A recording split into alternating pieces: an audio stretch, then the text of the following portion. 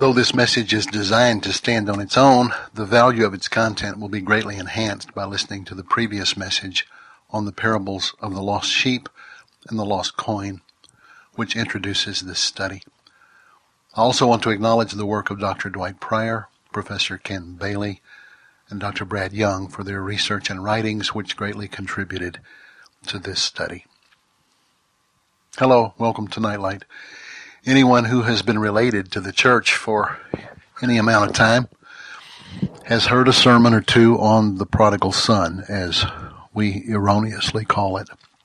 It seems pretty straightforward story, doesn't it? It doesn't take a theological genius to figure it out.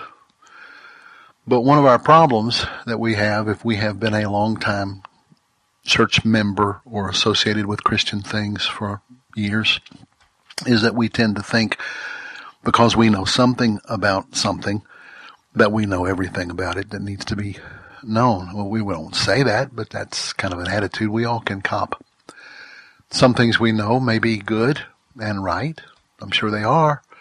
But that can become the enemy of the greater good if that keeps us from going further into the heart of Scripture.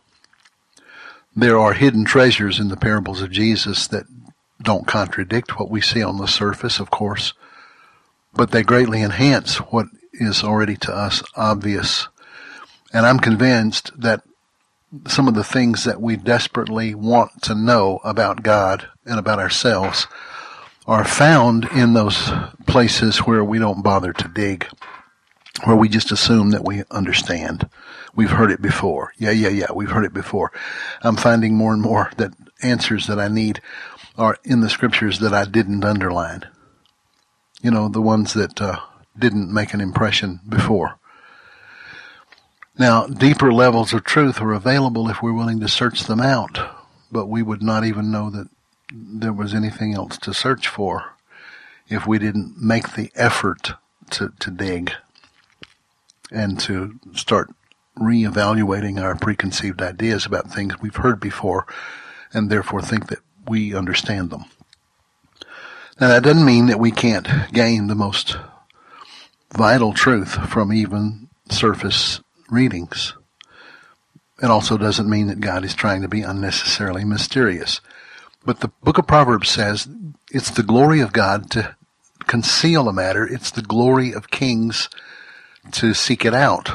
And Jesus said, whatever is hidden will be revealed. And that he said, I will send you the Spirit of truth who will guide you into all truth. And Paul said, quoting Isaiah, that eye has not seen, ear has not heard, neither has it entered into the heart of man the things that God has prepared for those who love him.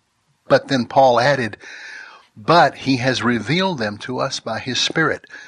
The Holy Spirit wants to teach you these things. Psalm 25, he says, those who fear me, I will show you the deep inner meaning of my covenant.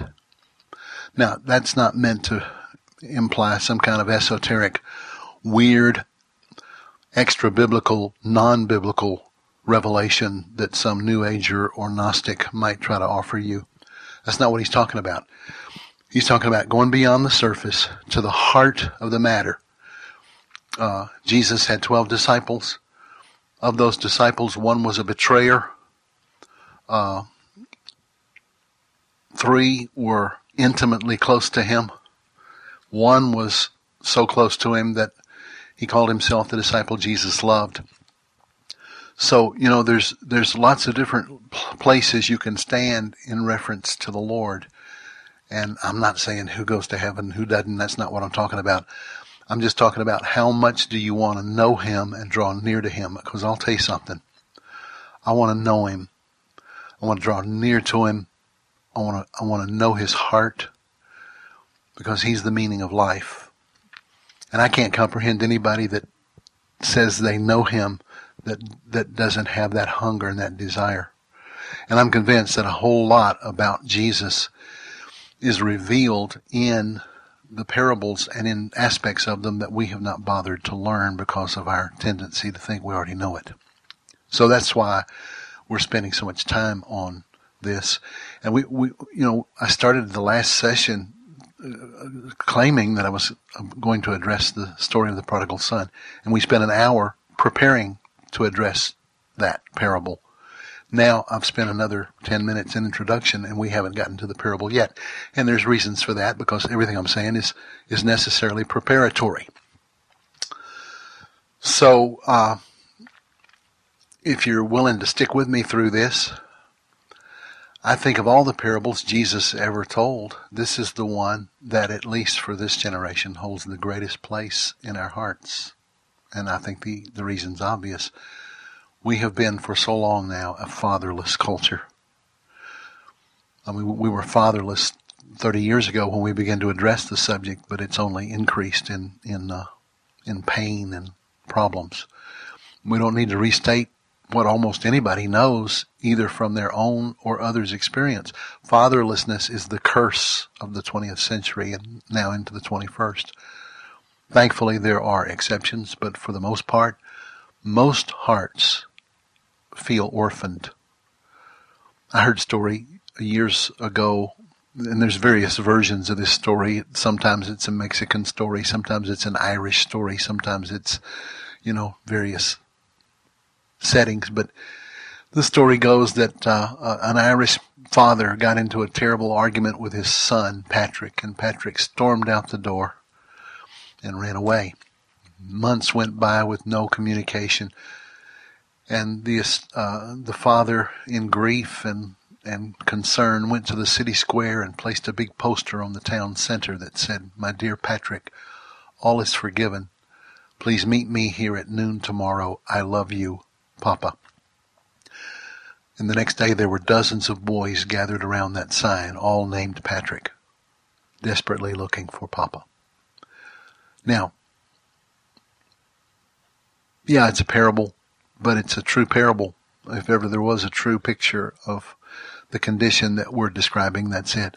We long for this parable of the town square to be true, that there is a loving Father and there is hope for reconciliation. There is a place to come home to, and it is true. But some are so hurt and angry and confused by their own rebellion or suffering that they've convinced themselves that they don't need anybody. This is what it truly means to be orphaned. An orphan is not so much one who longs for love as one who has so given up any hope of love that he or she has developed a mindset that says, I don't need anybody. I can do it all on my own, just like I've always had to do. Now, a prodigal, remember, is not one who necessarily sleeps with pigs, as we have tended to erroneously think. We need to understand the word prodigal. It comes from the same Latin root as our word prodigious, lavish, extravagant. So the prodigal son is not really the issue of the story, is it? His prodigal misuse of his father's money is secondary to the prodigal heart of the Father, whose lavish, extravagant love is extended for the restoration of this boy. We all know this. I know we know this. If you're sitting there thinking, well, I know this story, been there, done that, then you got to stick with me, because I have a major point that I want to make here that I don't think we've grasped before in most circles. And that's this. Yes, it should be called the prodigal father, not the prodigal son. That in itself seems to suggest that somewhere along the way, as is true in so many aspects of the Gentile church, we've lost our way in rightly interpreting the words of Jesus. We didn't totally miss it. We didn't totally get there either. And our lack of understanding has created a theological disconnect which we never ever seem to reconcile. On the one hand, we have an image of God as an angry judge, insulted by our sin, fully ready to send utter destruction on us. But for some reason, he finds somewhere in his angry nature an expression of redemption and makes a way through the cross for his insulted righteousness to be satisfied via human sacrifice, which then balances the unbalanced books, and the courtroom of heaven is satisfied, and we receive the benefit of that sacrifice and become declared by a legal fiction, it's called, to be pardoned and even made just or justified. Now, before you get nervous about the way I'm describing this, please understand that there are certain elements of truth in everything that I just listed. God is holy.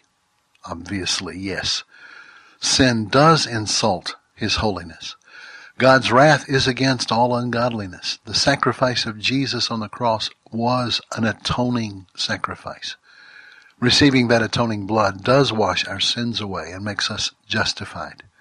The courts of heaven are satisfied.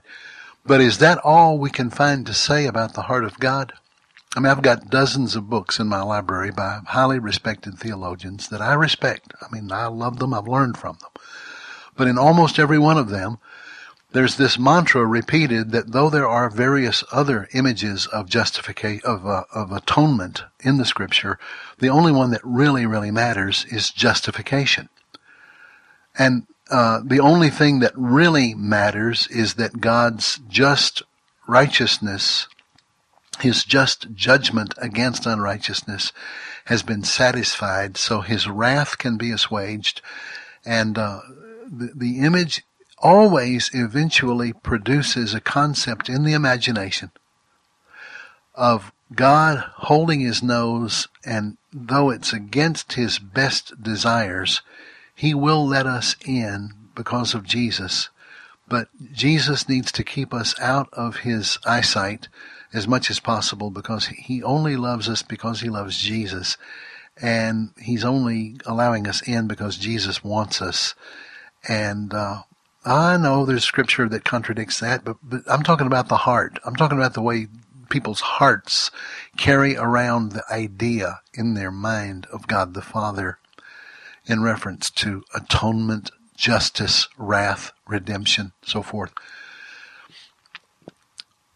Now, if this is the main issue, if this is the core issue and everything else is secondary or even tertiary to this, then why didn't Jesus spell that out better than he did by offering a parable that would exemplify all those judicial and legal punitive elements? It would seem that the story should have gone more something like this. The son insults the father by asking for his inheritance, implying his desire that his father be dead. I wish you were dead, but you're not, so give me my inheritance anyway. The father is enraged by his son's arrogance and sinful behavior and lets his wrath be known. The elder brother steps up to take his father's wrath upon himself and becomes a sacrifice to save his younger brother from the just punishment. The older son dies in the process, satisfying the father's dishonored dignity, and the younger son is allowed back into the family, still a sinner, but covered by his brother's robe. The father loves both sons, but the younger son stays out of his way as much as possible, sensing the austere majesty he has offended. Though he's thankful for not being killed, he's not likely to run into his father's presence and crawl up in his lap. And they lived happily ever after. Really? It should already be obvious that I won't fully answer all the questions that I'm raising by this description in 1 hour, maybe in one lifetime.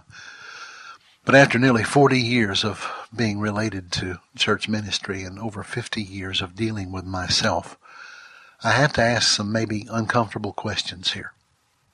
How do we reconcile these two seemingly contradictory images of God? Both images, the angry judicious lawgiver and the loving merciful Father, are fully embraced by evangelical Christianity. All of us have heard sermons from both perspectives. Some might say that, well, it's just one of those paradoxes that we have to embrace with two hands. On the one hand, God is like this, but on the other hand, he's like that. That sounds more like a description of a schizophrenic alcoholic than it does Almighty God. On the one hand, he loves me, but on the other hand, if I catch him at the wrong moment, he may knock my head off.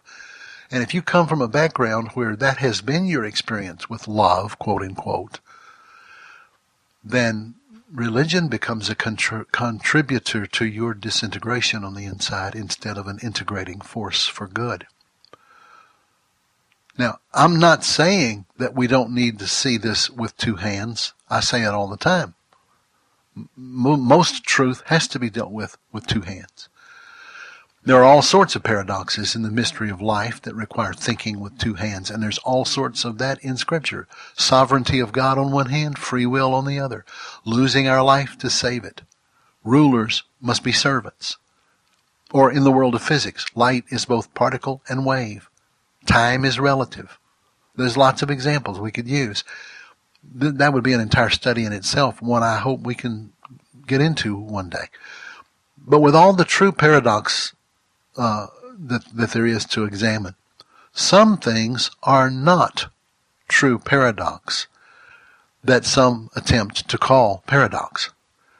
They're simply total contradictions.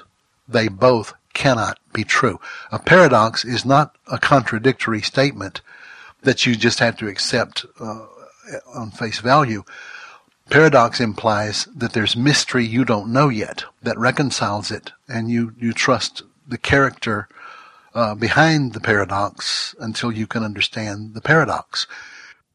But just outright total contradiction can't be true. God loves you, but He hates you. God wants to save you, but He predestined you for damnation. Those aren't paradoxes. Those are complete irrationalities that have no place in this world or the world to come. And I've actually had people at times say to me, well, you just don't have the revelation. I'm not going to ever get a revelation of something that's totally nonsensical. It just won't ever happen. If that's not true, then truth cannot ever really be known, and God is not really revealing Himself, but He's so obscuring Himself that truth just can't be known. Now, either one is so and the other is not, or the other is so and the one is not. And when it comes to the heart of God, I don't think it's a good thing, or even a possible thing, for us to merely ignore the terrible inner divide that we feel over the question, what is God really like, and how does He really feel about me? Now, I know, I can hear them right now in my head, some theologians who just blow a cork because I relegated the high and holy and austere mystery of this subject to mere human feelings, somebody might say. And I know because I've talked to them. It's not about how you feel.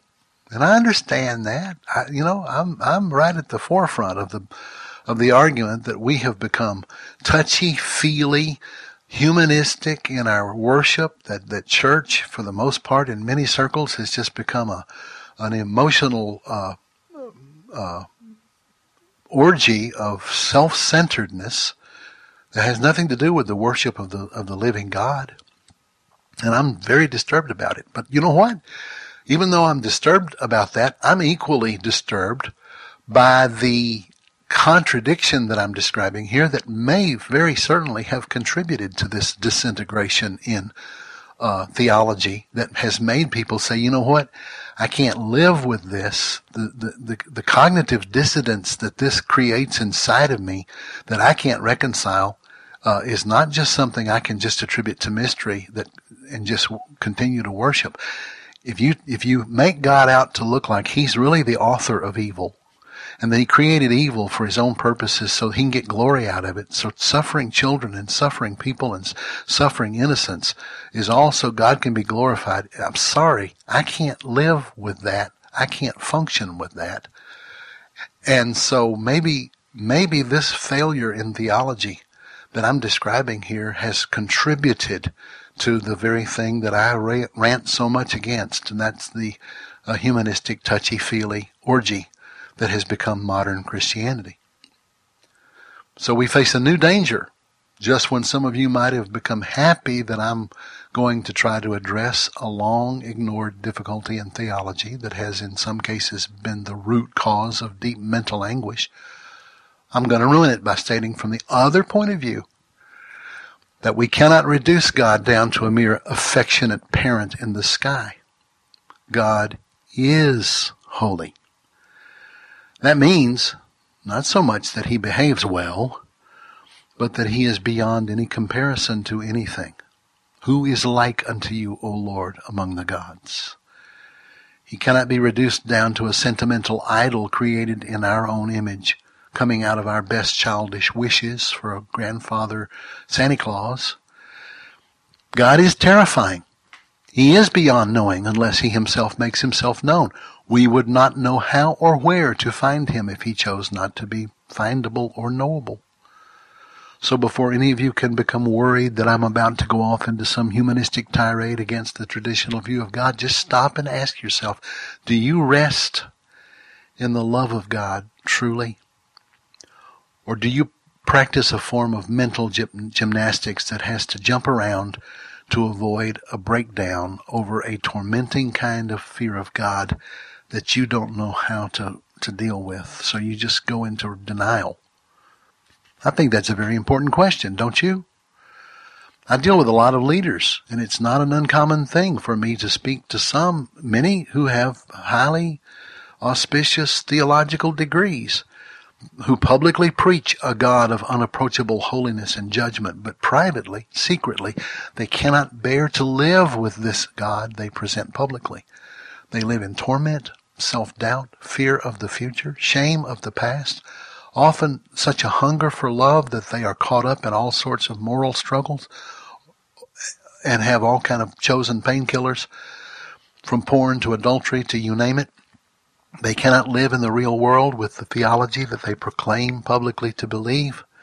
And in many cases, their closeted behavior, behind closed doors, they're oppressive to the people that they claim to love. Their families are victims of their inner rage and confusion, outbursts of harshness, legalistic ways of handling conflicts or problems. Law instead of love governs their house. Punitive reactions instead of patient action is the way they raise their children. Never mind that you can counter what I seem to be saying. I say seem to be because I'm playing devil's advocate a bit here to help us think. It will become clearer if you stick with me. But never mind that you can counter what I seem to be saying with scores of scriptures. Let me counter that with another statement some might find blasphemous. But just quoting scripture as an answer, quote unquote, can just become another form of the problem. Jesus was constantly hounded by religious leaders that flipped scripture at him. The devil quoted scripture to him. Jesus told the Pharisees in John 5 that even though they searched the scriptures daily, they still refused to come to him and find life.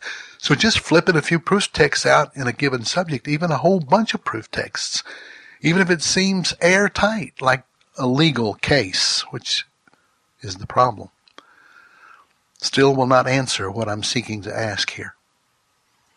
I'm suggesting that truth is not found just in reading scripture. But I'm not suggesting that truth is found apart from or above scripture. I said truth is found in more ways than just reading scripture. And I'm saying that our handling of scripture must be certainly lacking in clear understanding, or the lives of many Christians I know would not be so weak, confused, filled with lapses of all kinds, and ultimately filled with a fear of God that is not healthy and is destructive. John tells us in chapter 1 of his gospel that Jesus came to earth to reveal the Father. That word reveal there is the word for exegete. Jesus came to exegete, to unfold, to explain, reveal, make accessible the heart of God to fallen man. So with all due respect to the many theories of atonement, and they are called theories, by the way, for good reason. They are theories. I think it's safe to give some respect to theology while going straight to the source to receive his exegesis on the matter.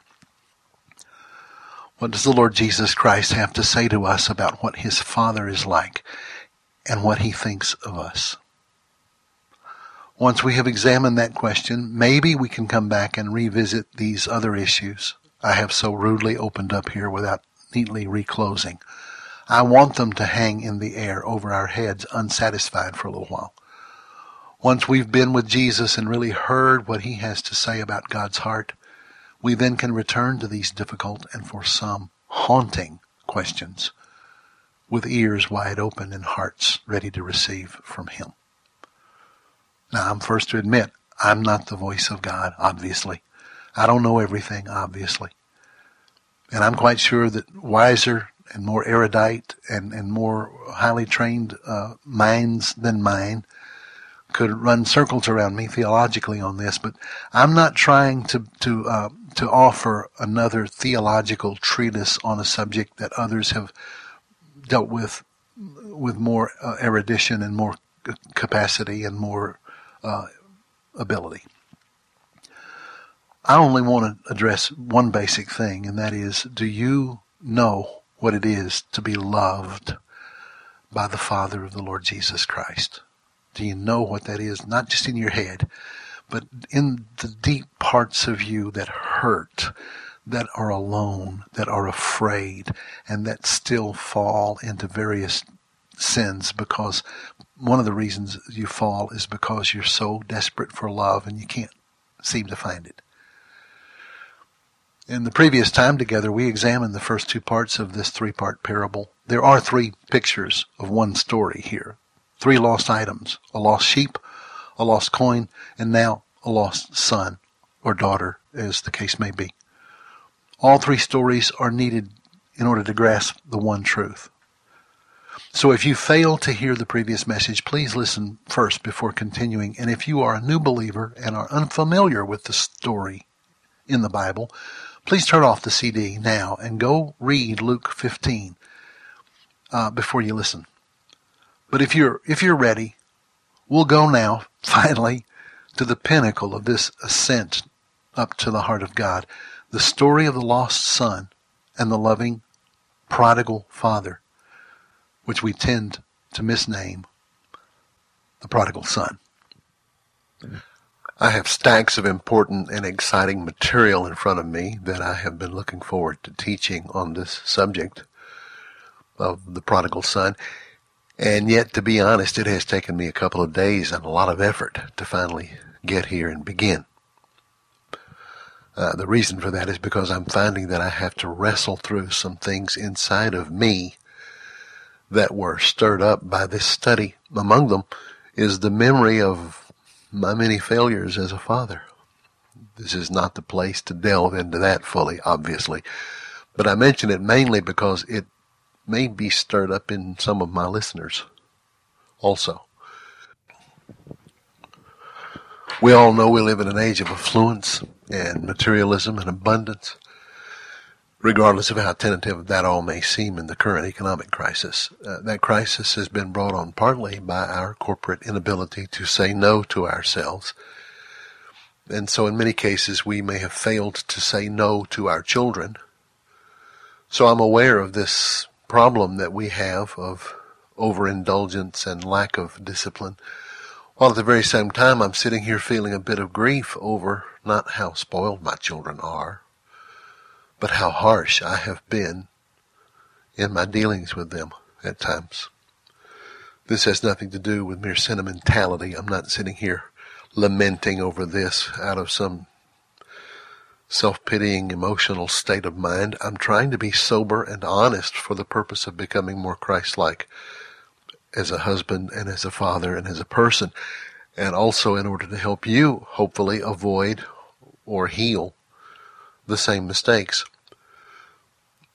It's said of George MacDonald, the great Scottish novelist and mentor of C.S. Lewis, that he never remembered his father telling him no about anything or denying him anything if it was in his father's power to give it. Think about that. Now, before we all begin to caterwaul against what we might misjudge as bad parenting on the senior MacDonald's part, we better first look at the fruit of the senior MacDonald's parenting style, then look at the fruit of our own culture. In an age when it was common for people to make sure their children performed well outwardly by severe discipline, regardless of what kind of inner emotional desert that may create for the child's heart. George MacDonald's father raised a man who would become one of the foremost examples of godliness in his age and in our generation, By never refusing his son anything? By never saying no? Well, not exactly. Maybe it would be clearer for us to say such a godly son was produced by having such a bond of love with his father that father knew he could entrust most anything to his son that his son asked of him, because the bond of love would be present to correct any misuse that might arise. We'll have to leave those questions to another time. But for now, can we lay aside our own struggles over how we may or may not have failed our own children by either overindulgence or by overdiscipline, and try to focus on what Jesus is trying to teach us about his Father and our Father, the Father of us all? I believe whatever we find from Jesus will begin to bring whatever correction is needed in all the other areas of our lives that we wrestle with.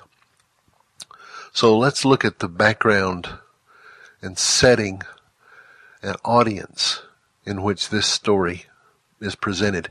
Remember that Jesus' audience is a mixture: Pharisees and religious leaders, as well as peasants, and some of the lowest of society are all in this mix of people.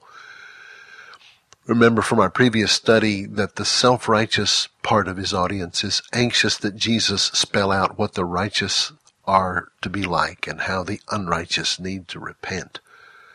So Jesus begins a series of stories about repentance, and yet none of those stories says about it what the self-righteous wanted Jesus to say about it. He has told about a good shepherd going after a wayward sheep, a coin searched for by a woman desperately in search of that lost coin, and now the ultimate. He's about to tell of a father who had two sons.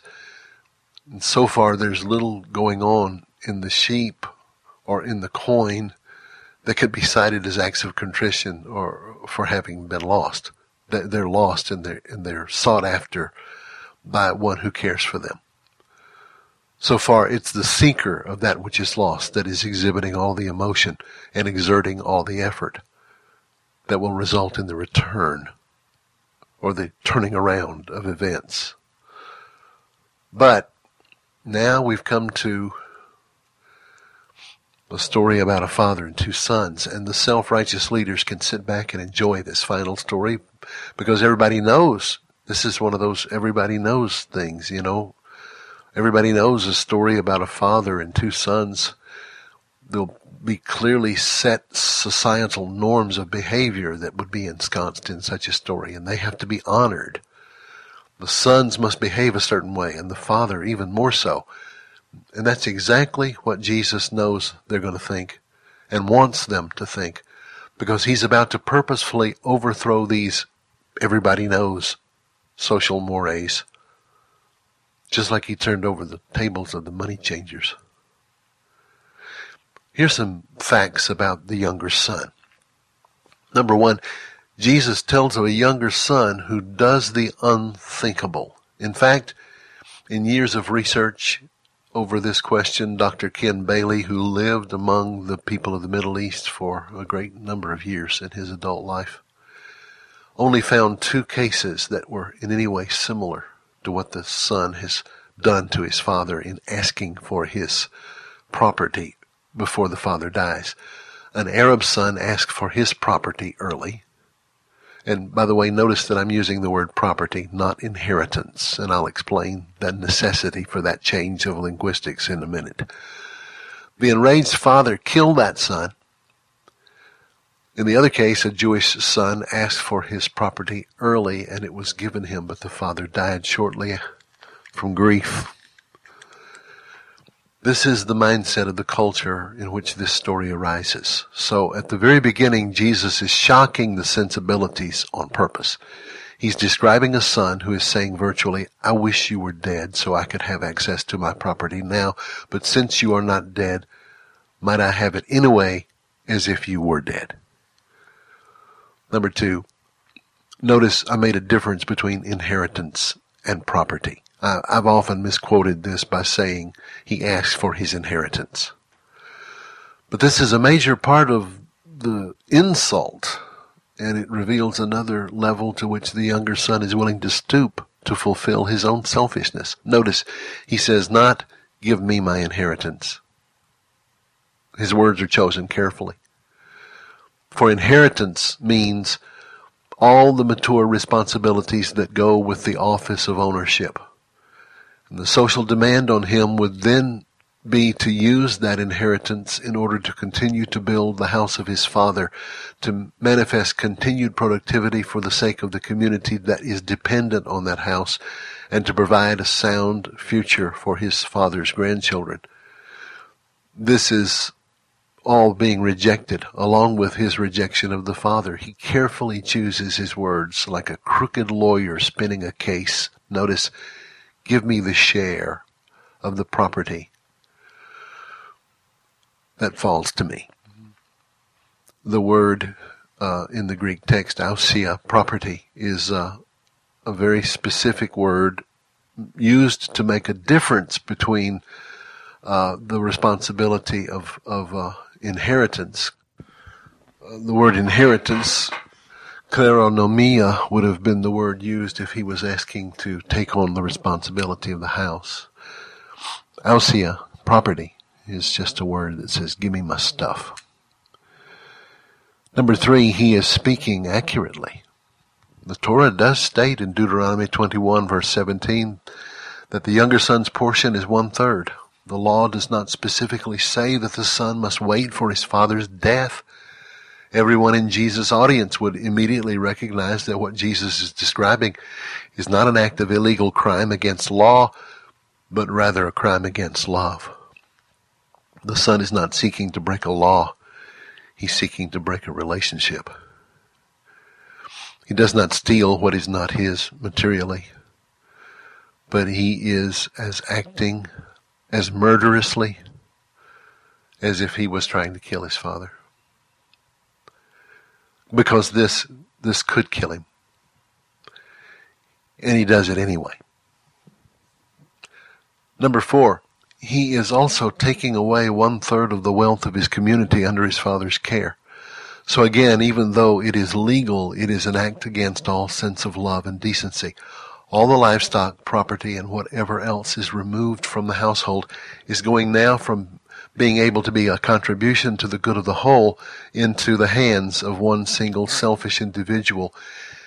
They are impoverished immediately by his decision, but even worse, he will sell these precious items cheaply because a man in a hurry to liquidate his assets becomes a drain, like a cancer. He has big plans in a far country. He's going to sell off his stuff as fast as he can for as much cash as he can whittle out of the deal. So the community might enjoy such bargains. They cannot ignore the spirit behind what he's doing, though, while they're bargaining with him and they're getting deals. Yet they will disdain him for it even while they are doing business with him in the process. Number 5, this action will forfeit any future inheritance. This is unthinkable to Jesus' hearers. A man's inheritance is his name, his family, his roots, his security, his marriage, his identity, his future. In other words, it's everything.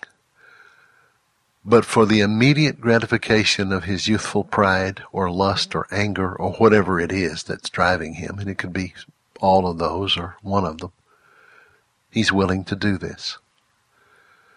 You can bet Jesus has the attention of every listener, and they must be working hard in their imaginations by now to try to sort out where this story is going to go, and more to the point, how they may be being portrayed in it. And then last, his actions are motivated by various mixtures, maybe exacerbated by his older brother's attitude, which we will examine in a moment. But regardless of all that, nothing in the story allows for any reason to mistreat his father in this way. His reaction to his brother, his angst for the city life, and his longing for independence, whatever it was, is totally without excuse. He has simply, arbitrarily rejected his father's love, and therefore his guidance, and ultimately his presence. and cost everyone in his life dearly in the bargain. Now, the older son, or the older brother. In a Middle Eastern village, there are no secrets. Everybody knows everything.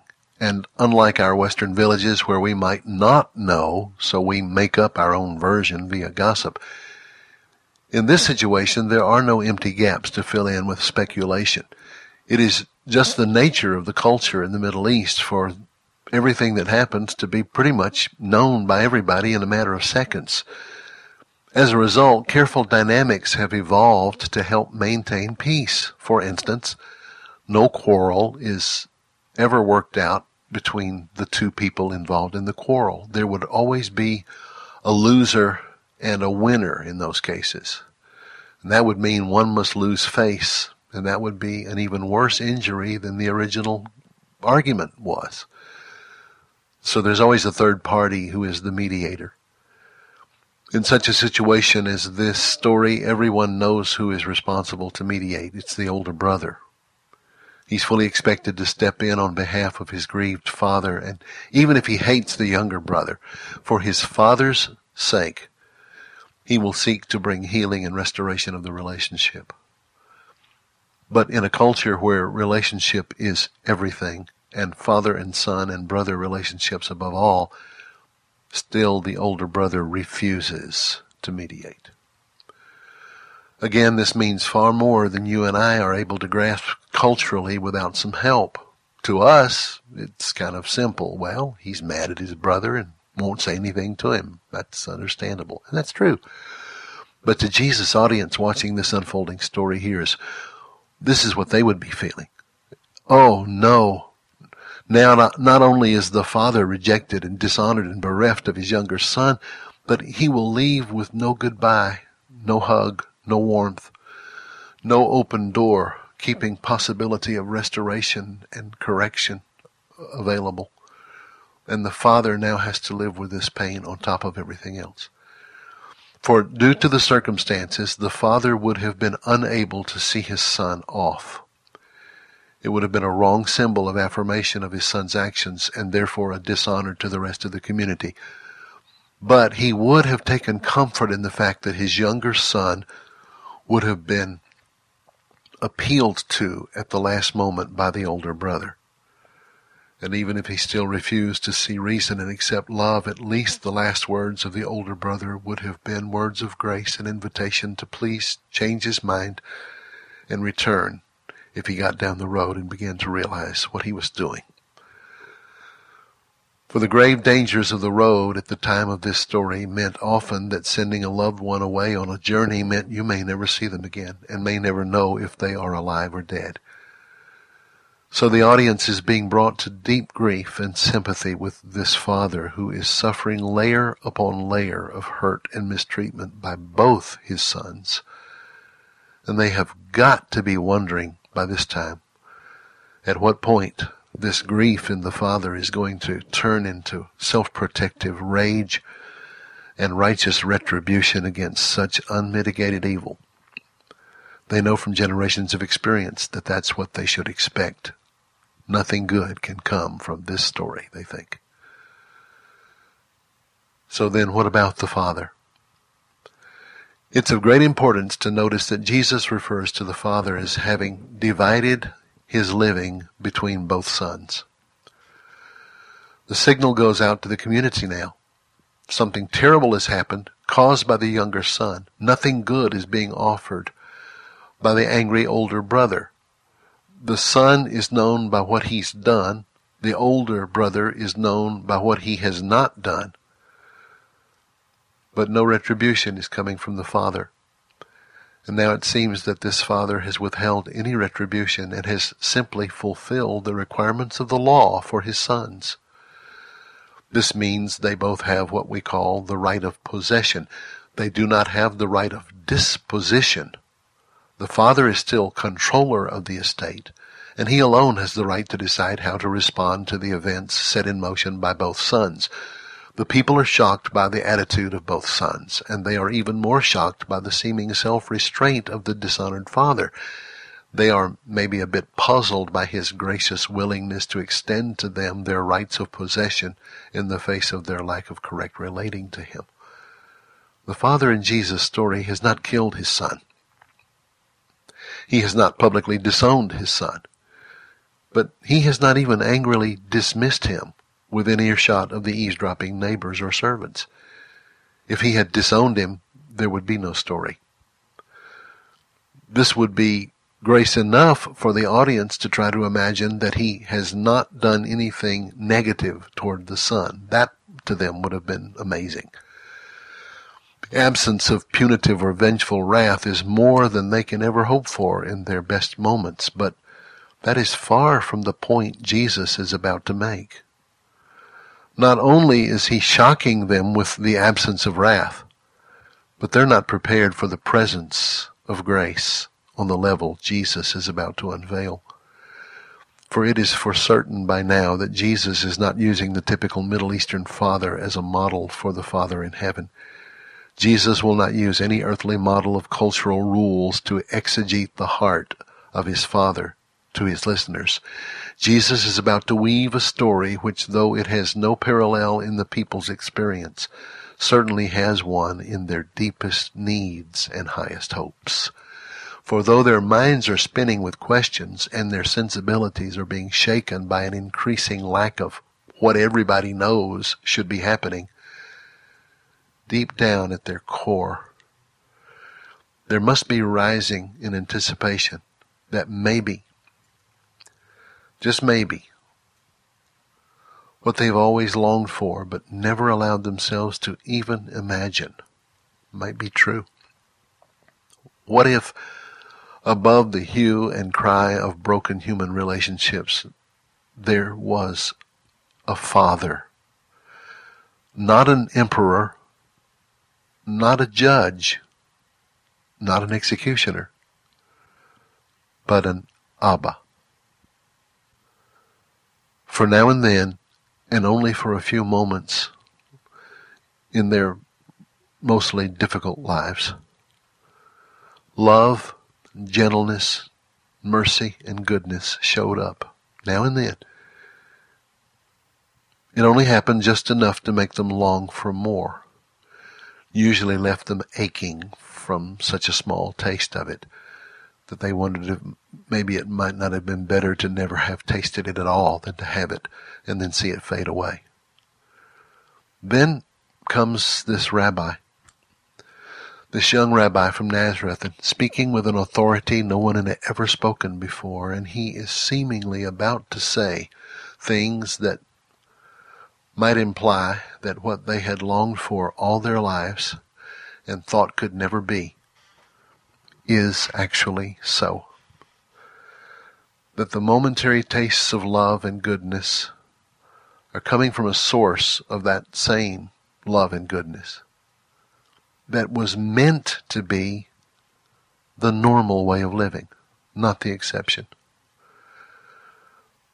That love is not meant to be a flash of light in a normal darkness, but a sunrise that dispels darkness forever.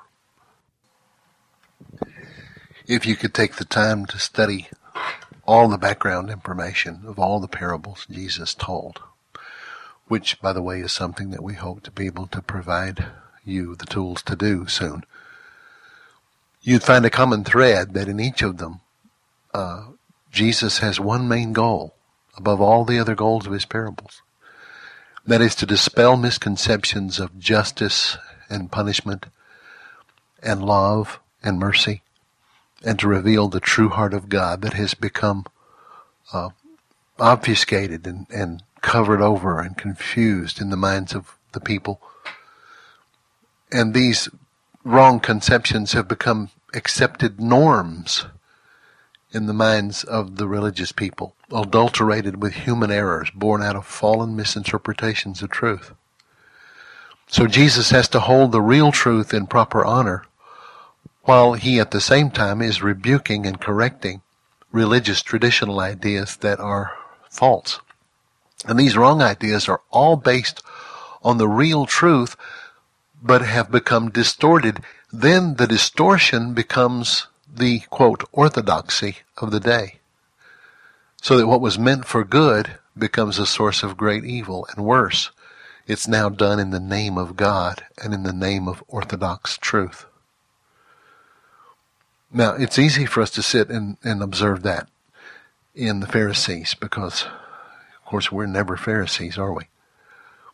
But I'm much more concerned about how this might be happening in us right now. What was once meant to offer clarity and life has now produced confusion and death.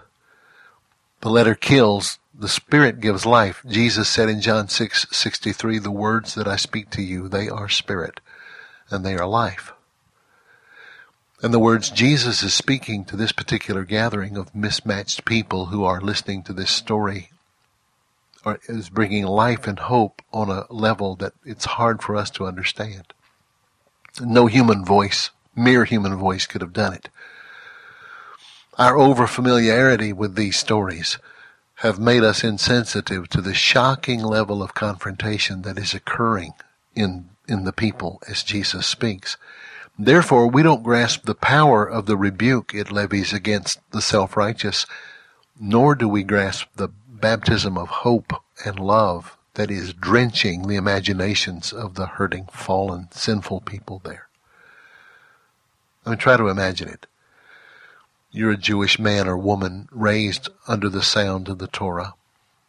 You lay awake at night after maybe participating in some sinful action which has slowly wrapped itself around your soul like a python, habitual attempts to soothe pain. Now and then you remember the words of life you were taught. Maybe you wistfully remember what it felt like to be a part of a holy celebration community of worshipers. You were part of it. The songs, the dances, the liturgies and sacrifices, they're all in the foundational bedrock of your memory. But then, for whatever reason, the struggles of life, the disappointments in relationships, and the failures of your attempts to make life work have brought you down to a level of living that is in total opposition to all that you've been taught, all that your people embrace as good and true. And it's harder for you than it would be had you never known than to have tasted it and lost it. For now, the memory of it is not only doesn't bring any help, but on the contrary, it starts piling up ever-increasing feelings of shame and loss and guilt. You're considered refuse by the bright and shining spiritual leaders, the righteous ones, and they never miss an opportunity to remind you of that fact. And they love to hold it over your head. So all you really can look forward to is the day of judgment. Now, this is no exaggeration of the way it was for them, but I can't help but wonder in the light of all this where we are in a similar scenario. I can easily imagine myself as one of the lowlife. The memories of my dark days in the underbelly of various cities, New Orleans, Baton Rouge, Houston, the Gulf Coast regions, vividly brings back to my mind what it felt like to wish I could tear my skin off and escape me. I can remember voices in my head gleefully quoting Scripture. You know, devils can quote Scripture. They'd quote to me all the good that was out there, but that I was no longer a part of. I knew what was true. I knew what I was. And I knew that I was far, far away from being united with that truth anymore, if ever I really had been. It was not hard to imagine that I had gone too far, fallen too much, failed too often. There was no hope now, just living from one dark moment to another, trying to medicate the pain with whatever habit I had bowed to. But today I'm not there. Miracles too numerous to tell here brought me home. So today I have to ask myself if somewhere along the line I have become one of the righteous. God forbid, but could it be possible that after all I have been saved from, after all I have been forgiven, that instead of remembering the mercy on me, and therefore showing mercy. I have over and over forgotten that truth and looked down my self-righteous nose at someone in the dirt, and maybe not as deeply in the dirt as I was when I was in it. And instead of remembering mercy, I offer judgment. All the while thinking, patting myself on the back that I'm standing for righteousness. I say this respectfully, but I must say it, that in all the years of being in church, and that's about 50, I don't think I've ever heard a sermon on this parable that spent any time examining the older brother, except to the degree that his presence has to be brought in order for there to be a story, because he's an integral part of the story. But all the attention is on the return of the prodigal. It is then used as an invitation for wayward prodigals to come forward for salvation. It's every head bowed, every eye closed, soft music plays. You know the way it goes. But what if we never talk about the older brother or give his part of the story its rightful place because we are him? We're so much him that his part of the story escapes our notice. If we measure what is important by the number of words given to a subject, then the description of the older brother is nearly as long and detailed as the return of his younger brother. I know people might say, well, it's a very natural thing to do, isn't it? A teacher only has so much time, and obviously the main point of the story is the return of the prodigal. Is it? We say it is, but I don't think the main part of the story is the return of the prodigal, except to the degree we've made it to be that way. But, you might say, well, of course, the first half of the story gains ascendancy over the second for obvious reasons. And maybe I could buy that, except for one thing. When I look at the church, and that includes me, and the way we have so failed to love the world rightly. Well, we love the world, I'm afraid, but not the way Jesus intended us to love it. We're so busy trying to politically manipulate things in order to protect our little white picket fence to keep the pagans out instead of really loving people. I just wonder if the reason we don't spend much time talking about the second half of the story is because we are the older brother. Thanks for listening. Talk to you next time.